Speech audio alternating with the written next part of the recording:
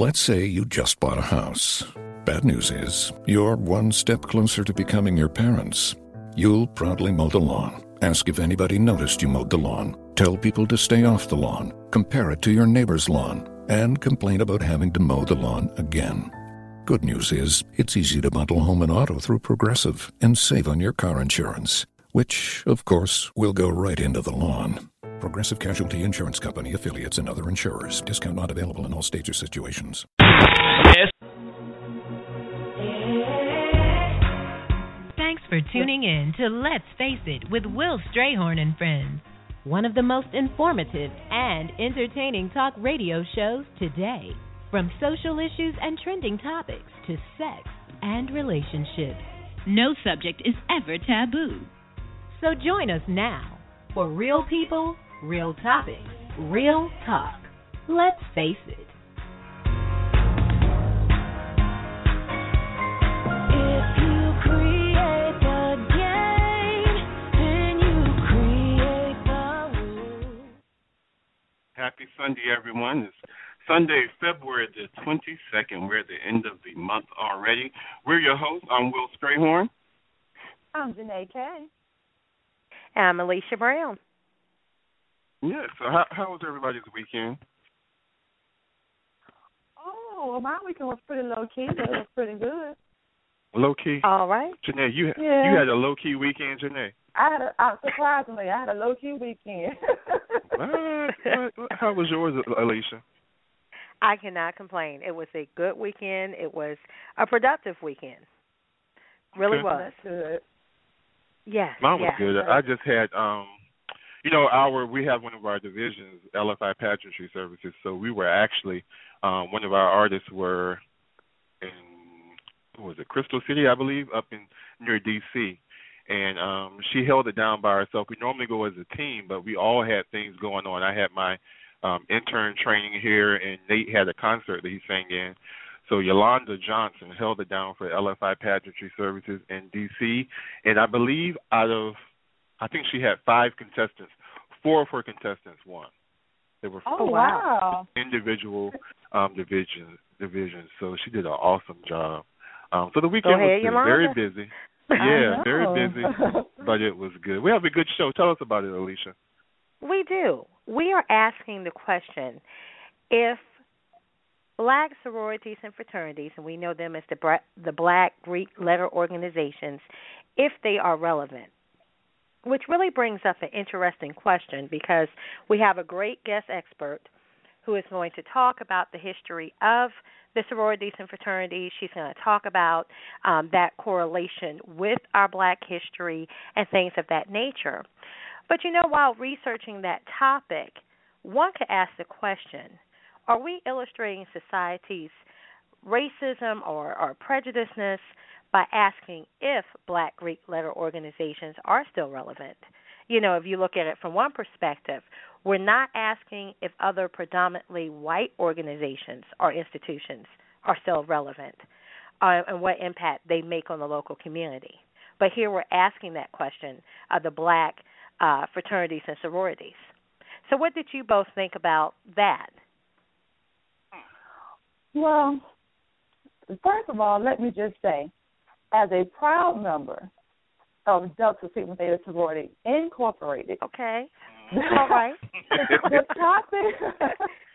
topic is very concerning to me because, again, when you think about the origin of these organizations and what they stand for, yes, there was a lot of racial issues that, kind of caused them to become what they are. But, again, why are we having to question their relevance right now? Is that a racial, undertone with that? And if so, why? Well, what say you, Will? As being in a one-day hopeful brother of Kappa Alpha Psi fraternity, I'm on the outside looking in, as so many other people. And I don't think it's a question that brings race or prejudice or discrimination to the question. I believe, unfortunately, as we know, bad news spreads quicker than good news. And unfortunately, due to some of the things that have made national headline news, Some of the things, like the Sorority Sisters show, that I know there were some issues going on with the sororities that were represented, that they were basically given a negative perception to society of what went on with the members in the sororities. So, unfortunately, those things make top news. We don't get to see when the sororities and the fraternities go out and do community service. I also heard that I believe the Alphas paid for a funeral for some person. We don't hear those stories. Those aren't the stories that make national news. So, unfortunately, we just see what's bad. We see the hazing. We see the excessive partying. We see the reality shows. So it brings us in our mind to naturally question, well, if they were originally brought about because they wanted to serve their communities, they wanted to raise leaders. We don't see that happening. At least that's not what's being portrayed in main media. So I think it's a valid question. I believe by the end of the night there will be no question that they are very still relevant. And I don't think it's a problem with asking that question, because media always sheds light on what's bad, what's gonna draw people's attention. Unfortunately, what do you think about that? That's so true. I'm always that person that likes to see things from both sides. Yeah. I like to play devil's advocate a lot. But the way I see that, one of the beautiful things about our Black history is just the origins of how things are. And I think, after this show tonight and speaking to our guest expert, we're really going to delve in. If you didn't know before, you'll know what the history of these organizations are. And so true, there are always a couple bad seeds and bad incidents where they're always going to cast a negative perception on something, but they don't necessarily represent the organization as a whole. So I'm really excited to have Felicia come on and hear about that history, hear about the wonderful things that the different fraternities and sororities in the Black community are really doing to make a difference. Exactly. Also, stay tuned, because the second part of the show we're going to have a Greek shout-out. Basically, people are going to call in from the different organizations and tell personally how their lives have been enriched and benefited by being a member of their organization. But real quick, we're going to take a commercial break, and we're going to come back with Miss Felicia Commodore. You're listening to Let's Face It on the Survival Radio Network. We're your host, and we'll be right back.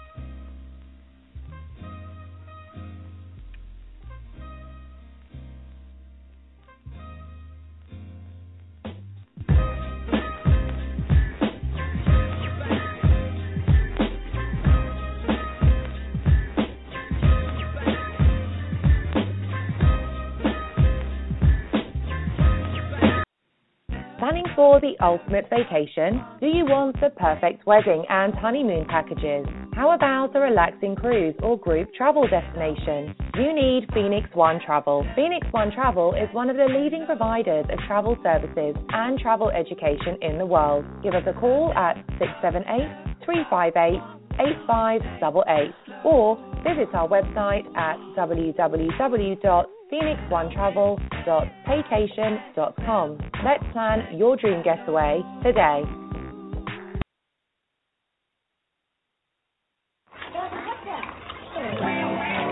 This is the sound of salmonella gyrating on your undercooked chicken. And it looks like Mom might be taking it out a little early. Don't let salmonella get funky with your chicken. On average, 1 in 6 Americans will get a foodborne illness this year. So use a thermometer to cook each type of meat to the right temperature. Keep your family safe at foodsafety.gov. Brought to you by the USDA, HHS, and the Ad Council.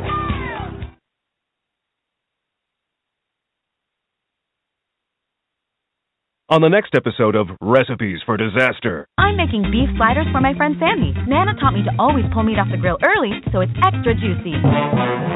Use a food thermometer to ensure ground beef is 160 degrees, or you could make people really sick. Sandy didn't think twice about the slider she ate until yoga class, when a nasty case of food poisoning turned her downward-facing dog into upward-moving lunch. Watch Recipes for Disaster at foodsafety.gov and learn the steps Maria unwittingly leaves out. Brought to you by the USDA, HHS, and the Ad Council.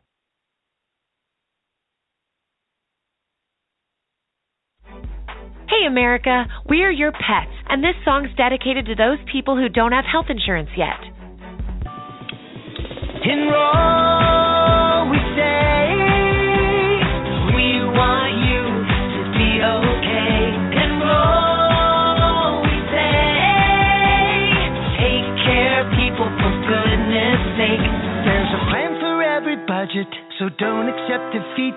you can get covered and still buy me treats. Enroll! So listen to me, a talking pug, you see. If you get health insurance, preventive care is now free. So sweet. You take care of your pets. Now it's their turn to take care of you. Visit getcoveredamerica.org to learn about your health insurance options. That's getcoveredamerica.org. And take care, people. Brought to you by Get Covered America and the Ad Council.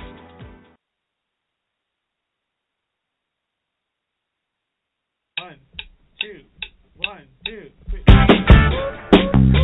yeah, yeah. Oh yeah, yeah, yeah. Ooh. Oh yeah, yeah. Oh yeah, yeah, yeah. Ooh.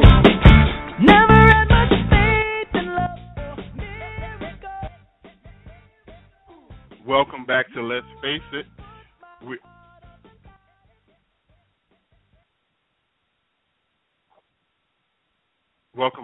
Welcome back to Let's Face It. Tonight's show is all about, are black fraternities and sororities still relevant?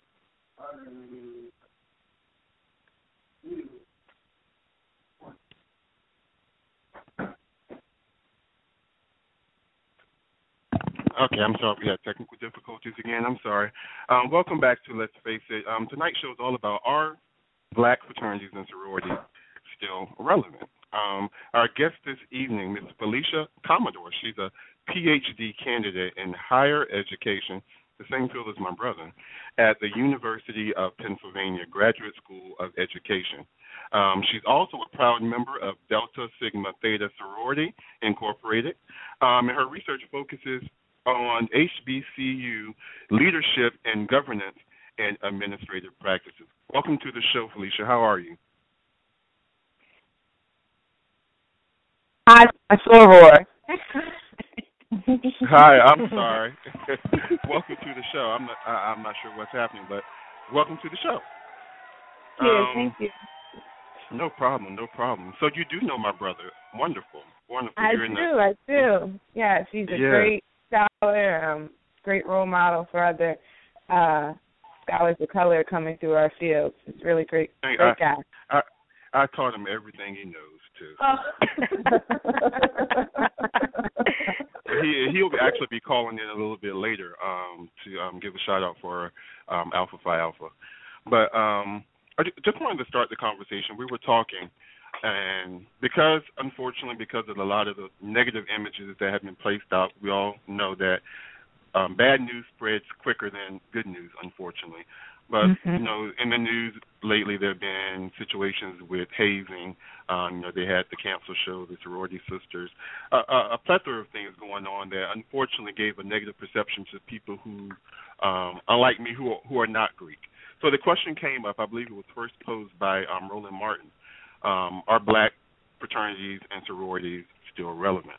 So just to start from the basics, Felicia, can you give us some history on why the Black Greek letter organizations were initially formed? What was their purpose, their general purpose for all of the organizations? What is some history that you can share about them? Okay. And let me say first, thank you for bringing this topic to our forefront. I think a lot of people want to talk about this, but we avoid it. So I think it's a really good conversation to have.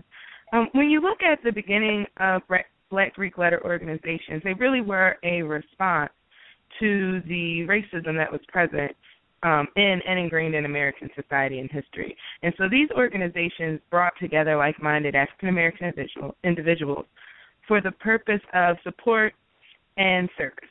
And so when you look particularly at the Black Greek letter organizations that were started on college campuses, because there are organizations that were started, but they were more social and not necessarily in the collegiate setting like the ones we popularly know now as the Divine Nine. But when you look at these organizations that were started on college campus, these organizations gave an opportunity for students to have places to come together, to have support and encouragement, both academically and personally. And they were there to help uplift not only their campus community, but the greater African American community.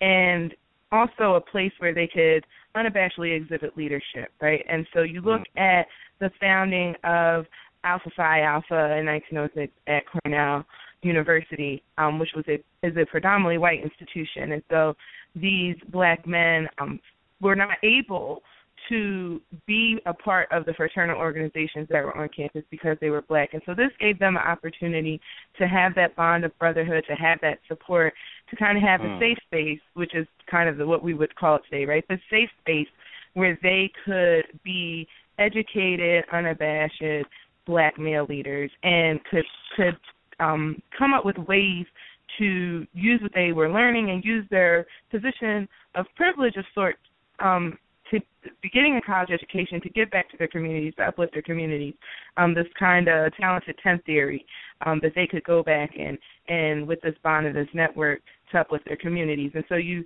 see them kind of kick things off, and then you see these organizations being founded at Howard and Indiana University and Butler University, and it just continues to grow, where these like-minded African-American students come together, find support in each other, find encouragement, find ways to give back to their communities. Okay. Oh, wow. Well, hello, Soror Felicia. This is Janae K. How are you? I'm good, sir. How are you? Great. I'm jealous. Well, yes.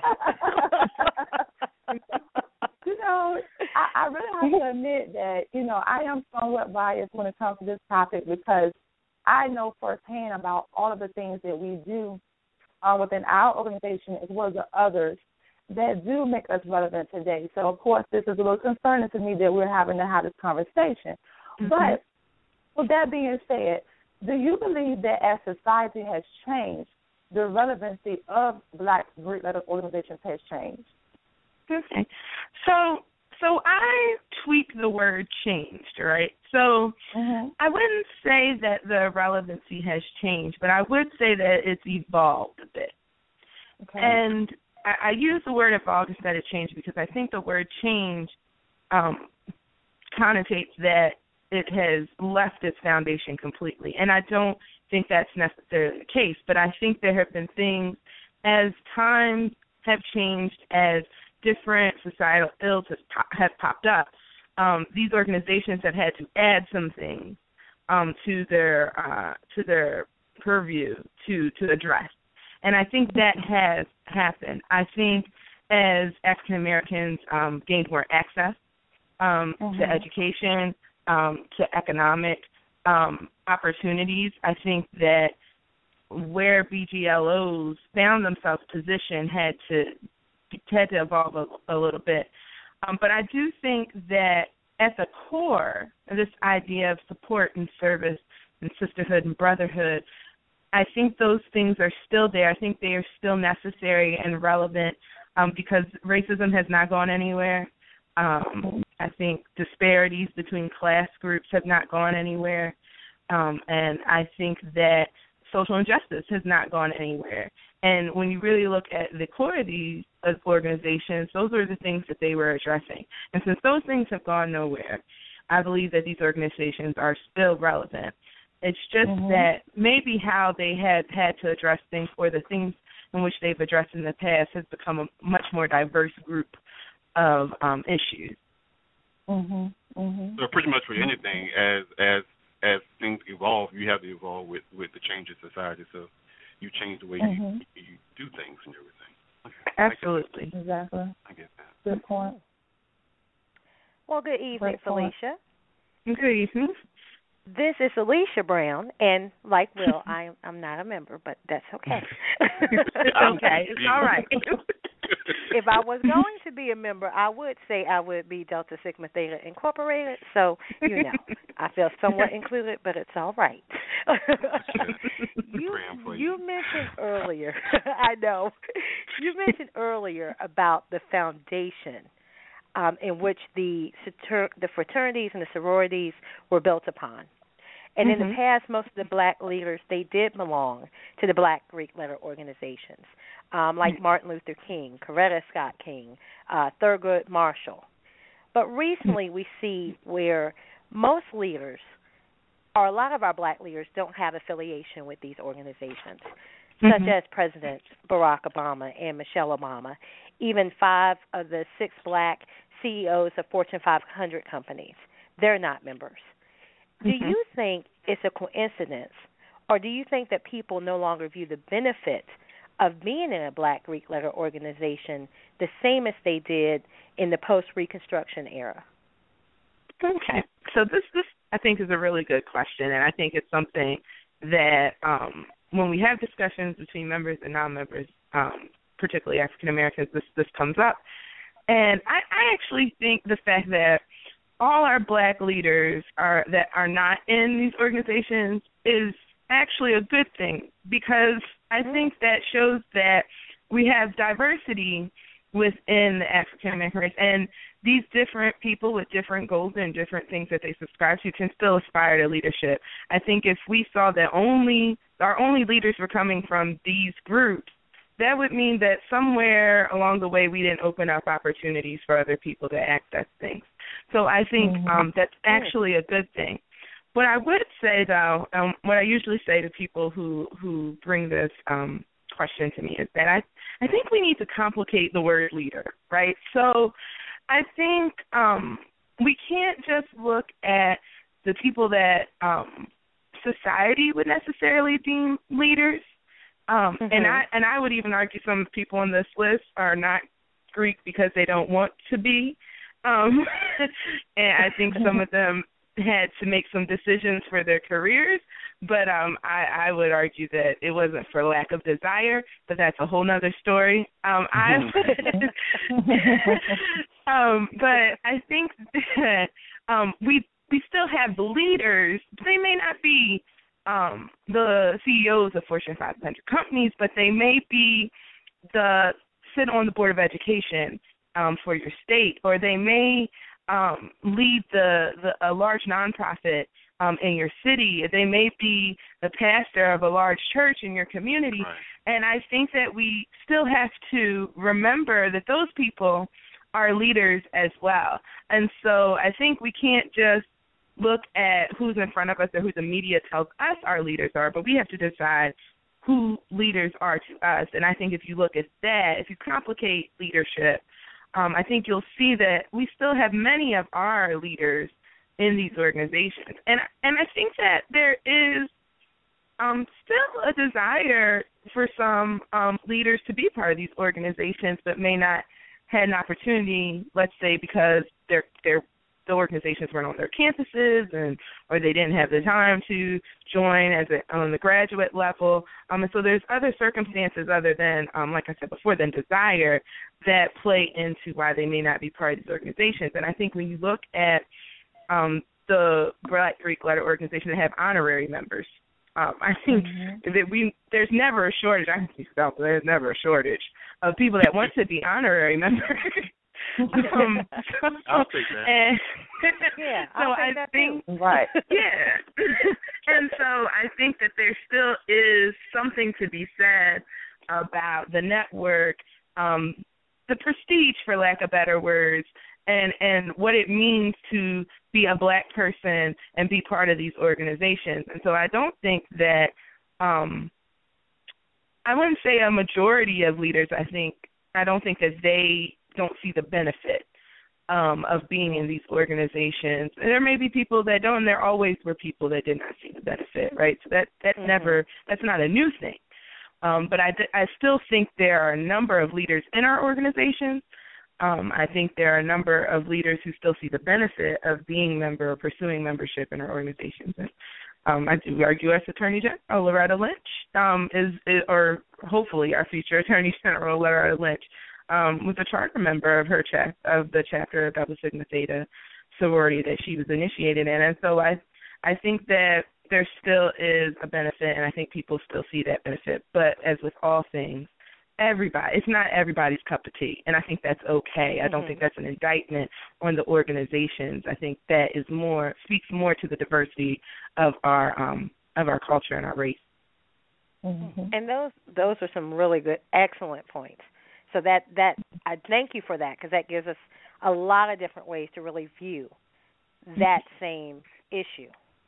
But you talked about the diversity within the Black Greek letter organizations, and I wanted to ask you about that because now we see that there's a growing number of Caucasians or other non-Black members that are being accepted into these organizations. Now, do you think that has changed the original goals and missions of the organization, thereby possibly diluting their current relevance? So my short answer to this question is no. Okay. That's the short answer. That's the short answer. It gets a little complicated after that. So, okay. But my short answer is no. Right. So, but I think so. I'm a PhD student, so I'm always thinking in questions. Which one day that hopefully that'll stop, but probably not. I guess the question would be: does membership dictate purpose, or does purpose dictate membership? Right, and so I don't think that because organizations have members who are white or who are non-Black, that changes the purpose of the organization. But rather, I would say that the purpose of the organization must speak to something that these persons authentically subscribe to. And I think if we were to say that are the organizations being their purpose and relevancy being diluted because of these members joining, I think that has less to do with the members who are actually joining and more to do with the people who are facilitating the process of these members joining their organization, right? Because there's a responsibility for any member that is joining and for anyone who is helping facilitate that process and track towards membership. There's a responsibility to make sure that the values, the core values, the cardinal principles of these organizations are explicitly expressed to prospective members. And not only are they explicitly expressed to them, but they have a responsibility, current members have a responsibility to ensure that prospective members authentically subscribe to them. And so I think if that responsibility is taken seriously, no matter what the race or culture of the person joining is, you have a person who's joining that authentically subscribes to what you say you believe in. And so they know coming in whether they, if they are a white woman that is joining a Black women's sorority, that being white does not let you off the hook from believing in the things that we believe or to making Black women central to what we are doing. You made that decision that you said, I'm going to be on board with this when you decided to become a member, and I think that there is a responsibility on both ends to ensure that happens, and I think that that happens more than we think.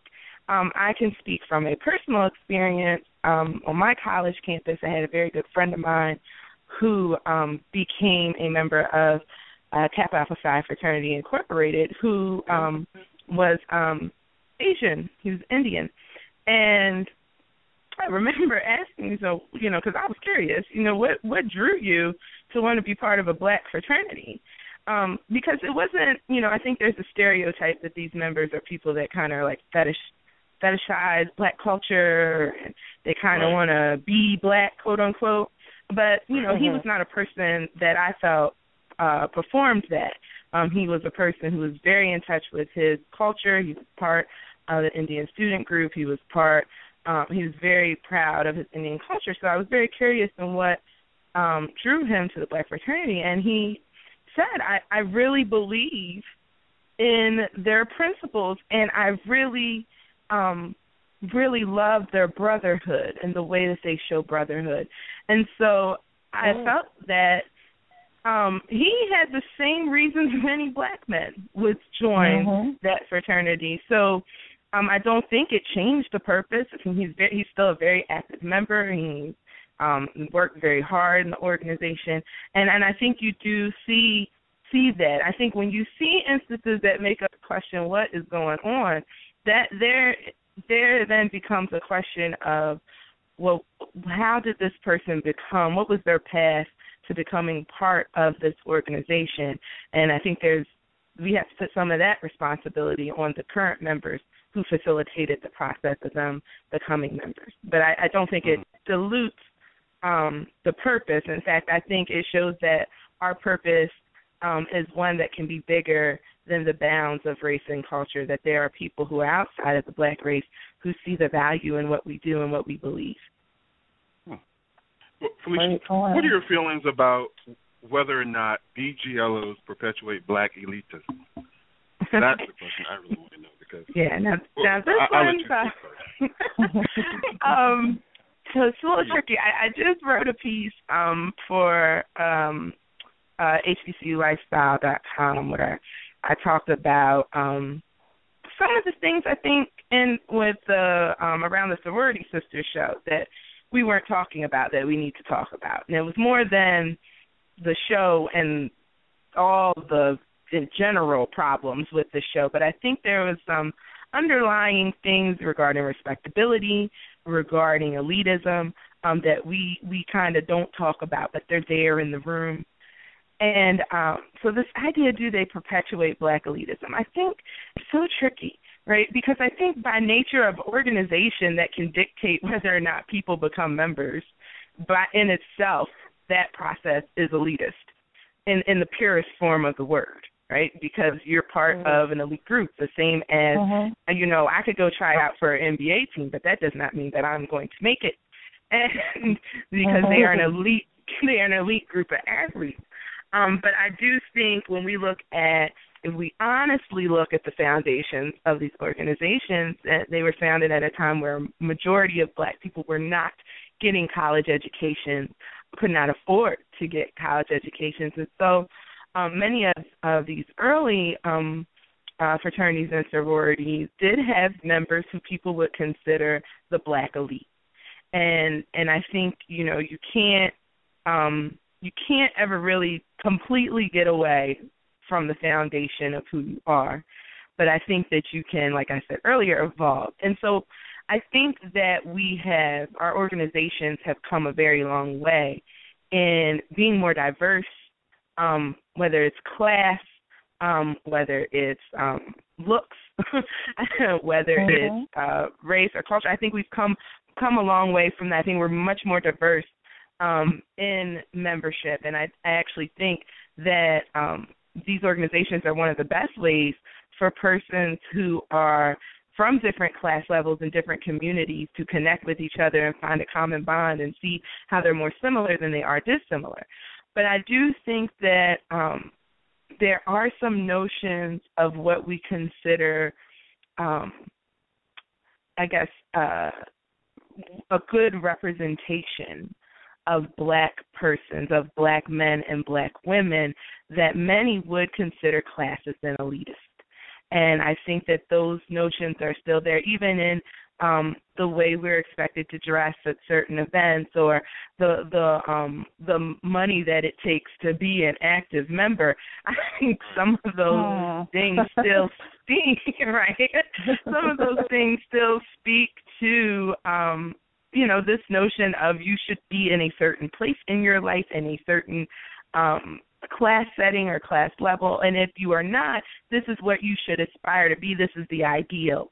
And I think we still have to have some discussions as to why we believe those things, and what does it say to those people who are not members of our organizations.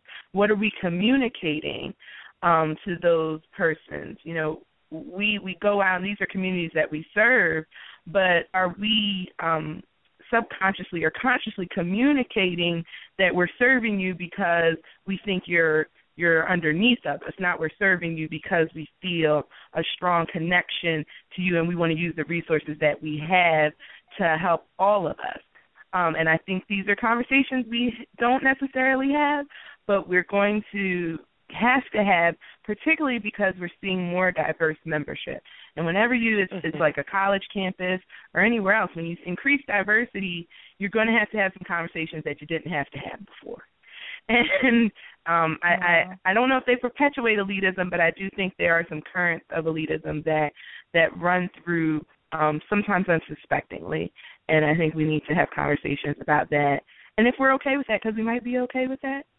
People don't want to say that. But if we're okay with that, or if that's something that does not reflect the values of our organization. Okay. Wow. Hold on for a second, Janae. I know you're coming up next, but we actually have one of our shout-out callers, and this is a person that both Felicia and I know very well. We have Dr. Terrell Strayhorn calling in from Columbus, Ohio. Welcome to the show, Terrell. How are you? I'm doing well. How are you all? Doing great. well. Great. Wonderful. Great. We have your friend Felicia on the line. She's giving us some wonderful information. But we want I know. I've been listening in. You have. Wonderful. I have. Wonderful. So go ahead and introduce yourself and your fraternal affiliation and why you are a proud member of that organization. Well, so as you mentioned, I'm Terrell Strayhorn in Columbus, Ohio, and I'm a proud member of Alpha Phi Alpha Fraternity Incorporated, largely because the principles and ideals of the organization align so perfectly with what, one, I think a fraternity ought to be about. It aligns with so much of what I'm committed to in my own life, and it brings me in close contact and strong brotherhood with so many other men who share those same commitments around scholarship, love for all mankind, and making sure that as men in society we are making a difference through our deeds. So, Terrell, I'm going to ask you this question. When did you know that you wanted to be Alpha? When did you first realize that?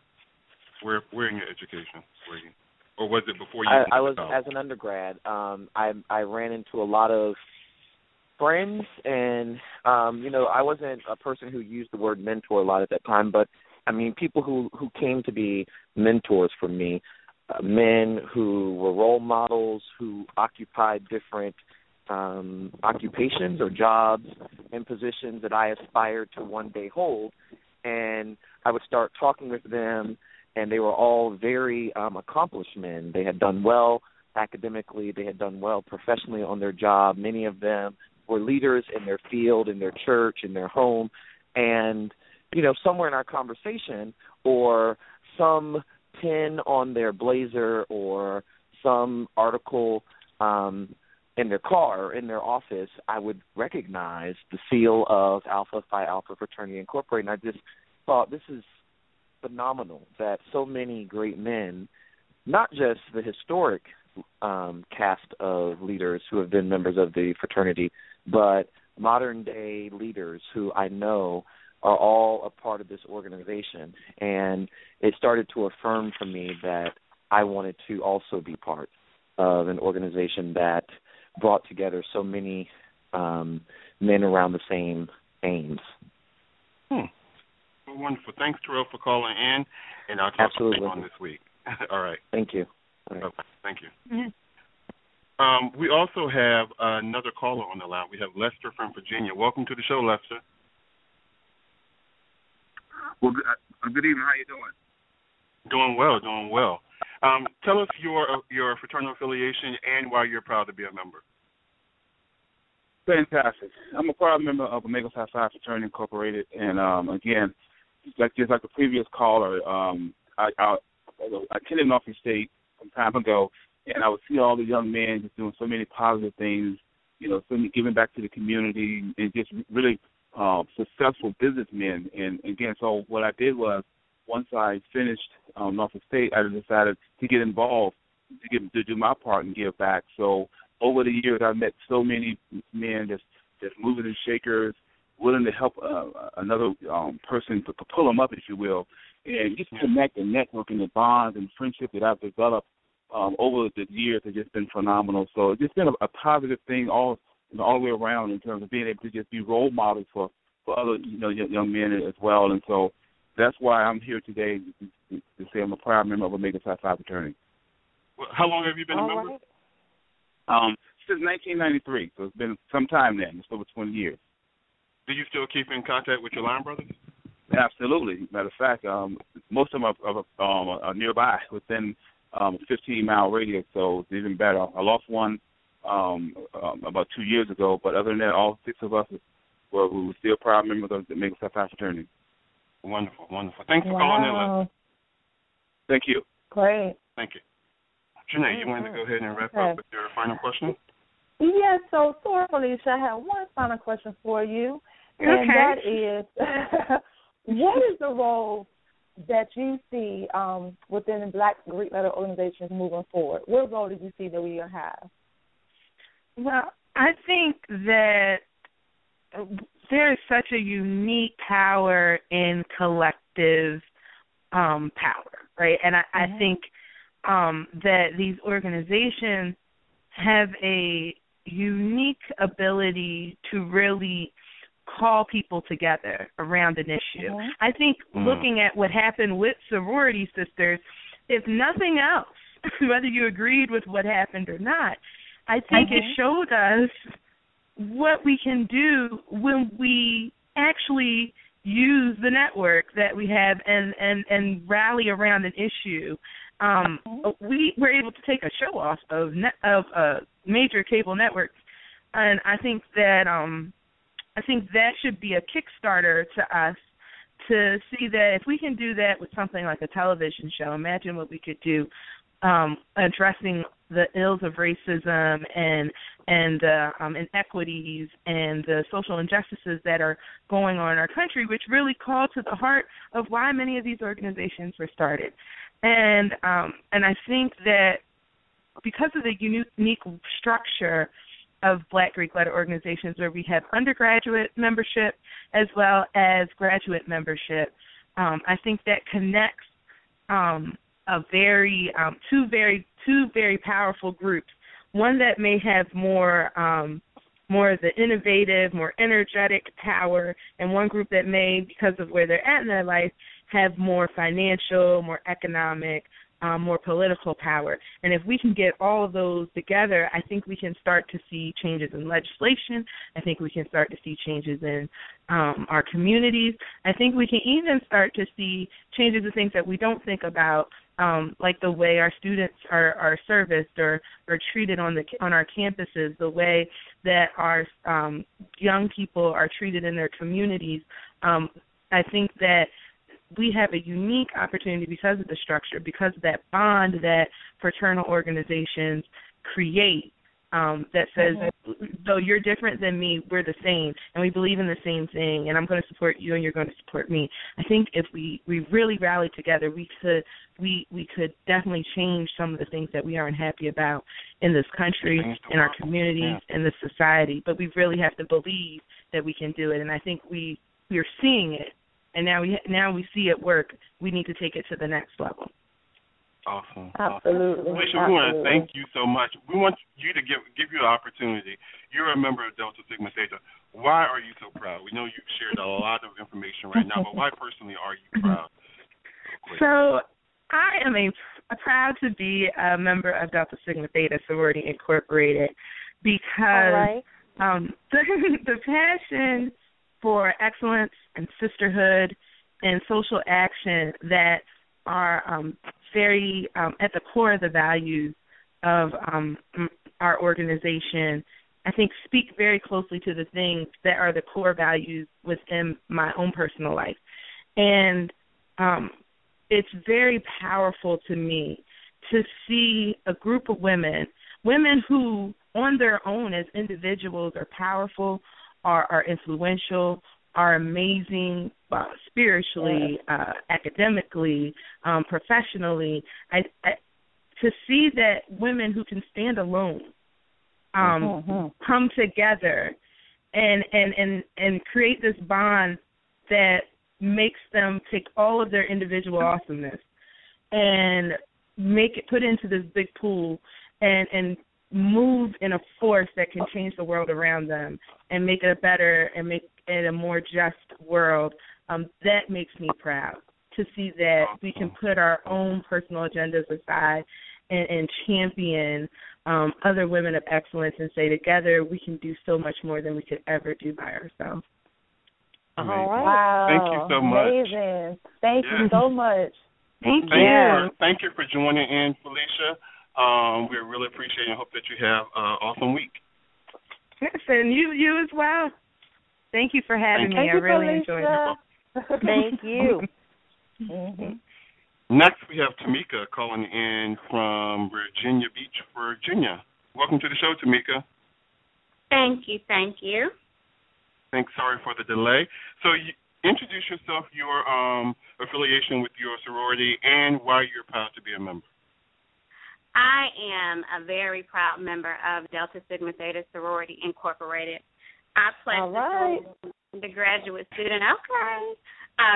April 2001. I was familiar with Greekdom all my life. My parents and my brother were all Greek, and it just very much intrigued me, wanting to know a little bit more about why they chose what they chose, and if that was something that I would then, as I transitioned to college, was something that I would do. So I heard what they said. I did my own research just to make determinations on what values that I would most gravitate towards, and it just so happens that I gravitated towards the same sorority as my mother.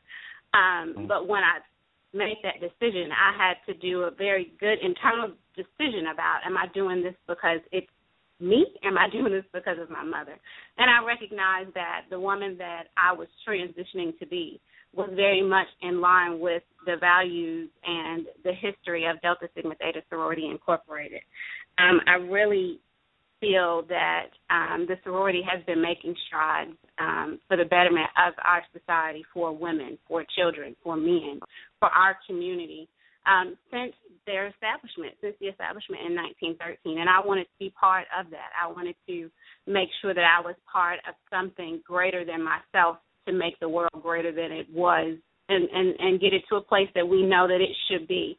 And I feel like Delta Sigma Theta is very much in tune with the community and doing all that she can to make our community a better community for all. And I wanted to be part of that. So I made that choice, and I am an active financial member since 2001, and I am working in my community with my sorority and my chapter to do just what the sorority is created to do. All right. That's been chills through me. Yes. I can tell that you're passionate about that. I can tell. Thanks so much for calling in. Thank you. You're welcome. Thanks, Soror. Bye, Soror.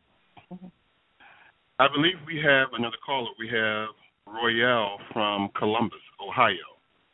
Welcome to the show. How you doing? Good. Can you please share with us your fraternal affiliation and why you're so proud to be a member?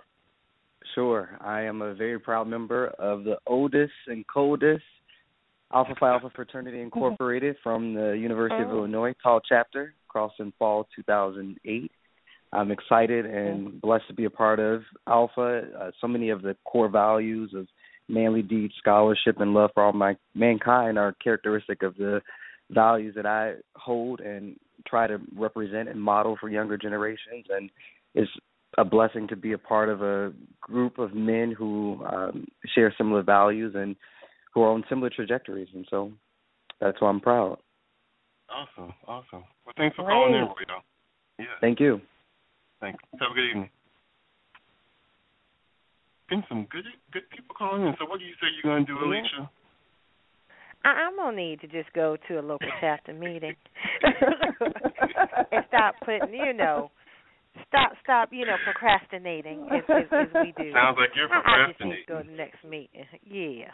She is convinced. 3 deltas, I mean, that's confirmation. So that's how we do. Yes. We have another caller coming in from Smithfield, Virginia. We have Miss Monique Garrett. Welcome to the show, Monique. Well, thank you so much for having me on the show. And like you said, I'm Monique Garrett, and I'm a proud member of Alpha Kappa Alpha Sorority Incorporated. I actually pledged spring '97 at the University of Virginia. And for me, I grew up down the street from Howard University. So I grew up around just Greek life. You know, Howard is famous for just their homecomings and the step shows. My dad was a Kappa that pledged at Howard University. My aunt is an AKA. My cousin was an Alpha.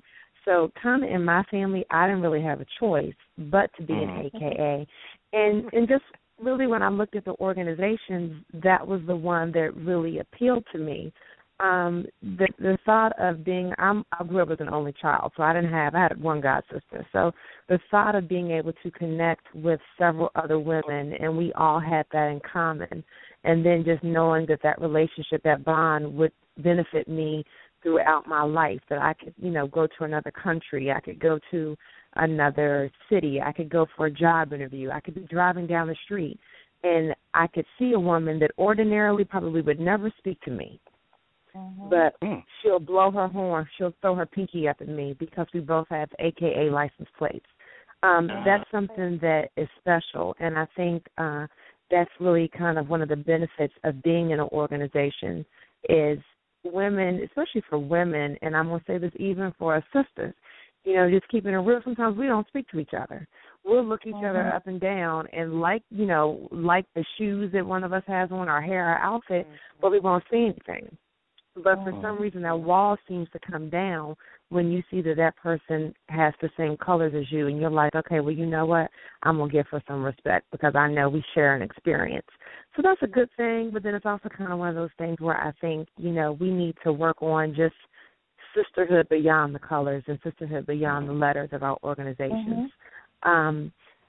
Just like, the caller said earlier, or the guest, about being able to come together and be a voice in the community.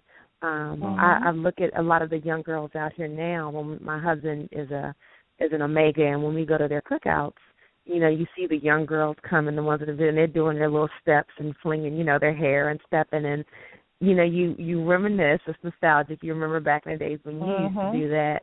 But we also have to kind of remember why our organizations were founded, the women that founded them, what were their standards. And we have to not disrespect the organization in terms of how we carry ourselves. I always tell my kids, you're Christians, but don't carry yourself like everybody else. You're supposed to be distinguished from other people. And so I guess I would say nowadays with, the younger generation, distinguish yourself. You went through a process. You are distinguished, the fact that you are a member of Delta Sigma Theta. You're a member of Alpha Kappa Alpha, Sigma Gamma Rho, Kappa Alpha Psi, Omega Psi Phi. That's what makes us distinguished. And there are people that are looking up to us just like we looked up to them, just like the gentleman earlier when he called in. He said every man that he knew that was a role model for him was a member of Alpha Phi Alpha. We have to keep that in mind now, as I think we owe that when we wear our letters and our colors, that there was a price that was paid for us. There was effort that was put into us having these organizations, and we have to keep that in mind and not lose focus on why we were originally founded, and just set some great examples in our community. There should be people wanting to be a Delta Sigma Theta, Alpha Kappa Alpha, not wanting to be these people they see on the videos, because they're going to come and go. But our organizations have been around for hundreds of years. So I'm just, I've just really appreciated my experience, and, I'm just looking forward. I love always meeting new sorors, whether they're an AK or whether they're not. It's just respecting the process and the relationship that exists there. Wow. Thank you so much, great Monique. point. Did you still keep in contact with your line sisters? I do. We keep in contact on Facebook, and it's amazing to see one of them she's up at Harvard University, and she's Yale, and she's becoming she's becoming a professor there. You see them when they get married and they have kids, and we do still keep in contact. And even for me in business, I've had people that will say, you know what, I'm talking to this lady about business, and she's an AKA, and I want you to talk to her. And so, just because of that connection, it's a level of respect and trust. So I still keep in contact with lots of them and connect with a lot of new sorors. That's amazing. Thanks so much for calling in, Monique. You're welcome. Thank you. Thanks, Monique. Thank you. Bye-bye. Bye. I think more than anything, that's really what I want. I want that brotherhood that so many people talk about. I'm already heavily involved in community service with health issues and things like that. But I think more than anything, I really want that special bond in the mentor, because I don't really have it. I have an older brother. I haven't seen him in a while, years. And I don't have any mentors to look up to. So I really, really think that's really what I crave most from being in a fraternity is that connection, that brotherhood. Mm-hmm. Yeah, I think that's what I really want. It's an amazing thing. Yeah. So, Janae, how long have you been a Delta, you said? I actually pledged in fall '96 at Virginia State University. Oh, Virginia State. Okay. Mhm. Yeah. And do you keep in contact with your line sisters? I sure do. Actually, one of my best friends was actually my line sister as well. But I have quite a few that live in this area, and a lot of them live in the Petersburg, Richmond area. So Facebook, birthdays, weddings, all that good stuff. And I have a question, and I can ask you. And I know, there's certain things you guys can't answer. But one day I'll be able to say that. But I always wanted to know, because I'll be graduating from actually two-year college in May, transferring to either Old Dominion or Norfolk State, where I'm trying to decide. I'm getting up there in age, so I'm like 40 years old. And I'm trying to say, do I want to be the oldest person online, or do I want to wait to go to do grad chapter?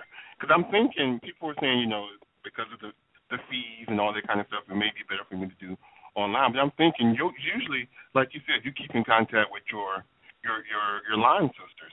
And if I'm online with a whole bunch of 18, 19-year-olds, and I'm twice their age, I'm trying to figure out, well, what would be better for me to do.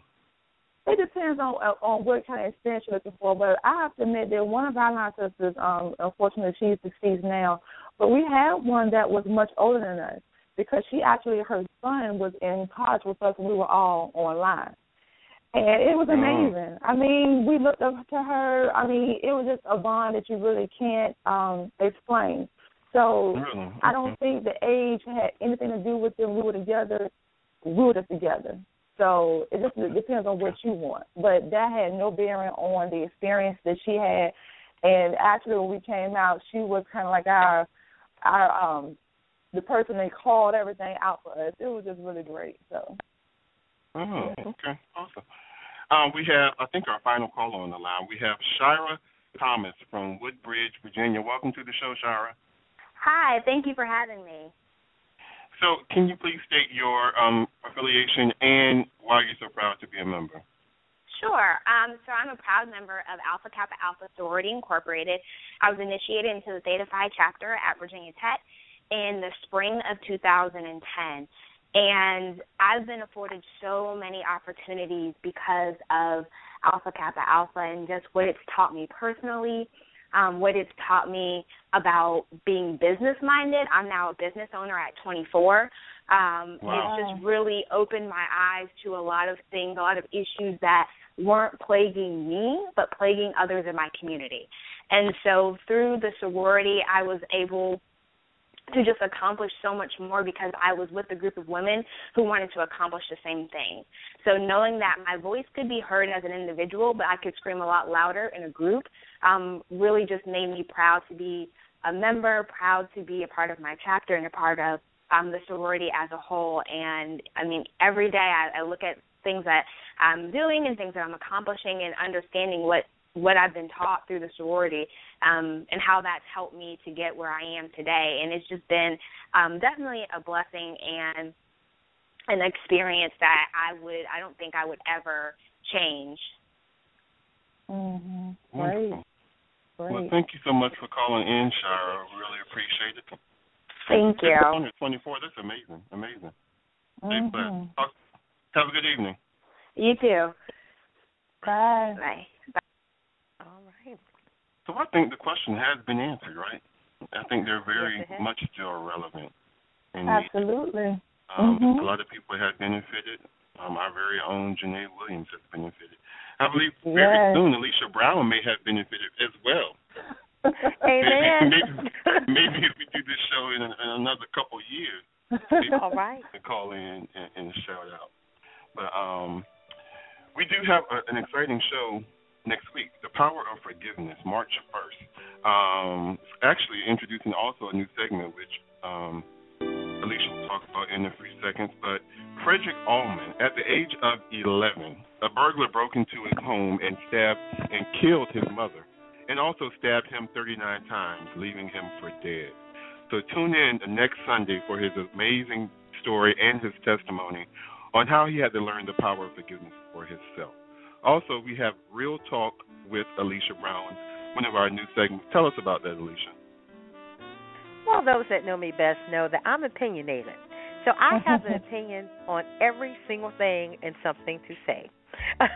But Real Talk with Alicia Brown is designed to just talk about real-life issues, the things we're all talking about, and just give you interesting perspectives and interesting thoughts on those topics. So next week I'll be talking a little bit about 50 Shades of Grey and how you can apply that or should not apply that to your life.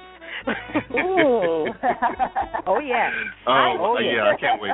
I can't wait to that segment. Can't wait. Yes. Also, please stay tuned for Elevated Minds coming up directly after this show. We're your hosts. I'm Will Strayhorn. I'm Janae Kay. And I'm Alicia Brown. Yes.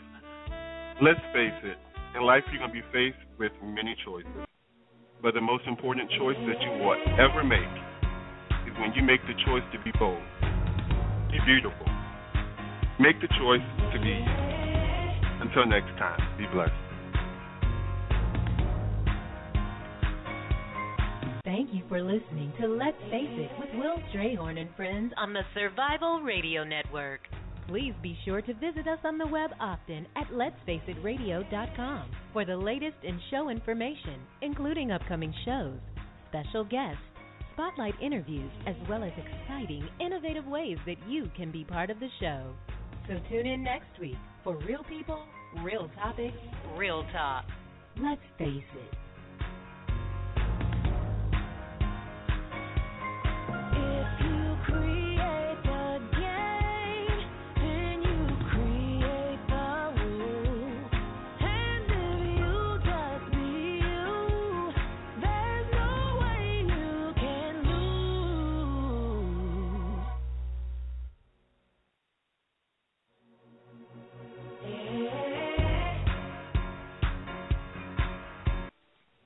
Macy's Backstage has everything to help you get a fresh start, including active gear from brands you love, Reebok, Fila, K-Swiss, and more. Hurry in and find the best booties of the season, starting at $19.99. And pamper yourself. Bring the spa home with fragrant candles, aroma diffusers, even salt lamps, starting at just $5.99. Best of all, look for incredible markdowns in every department all month long.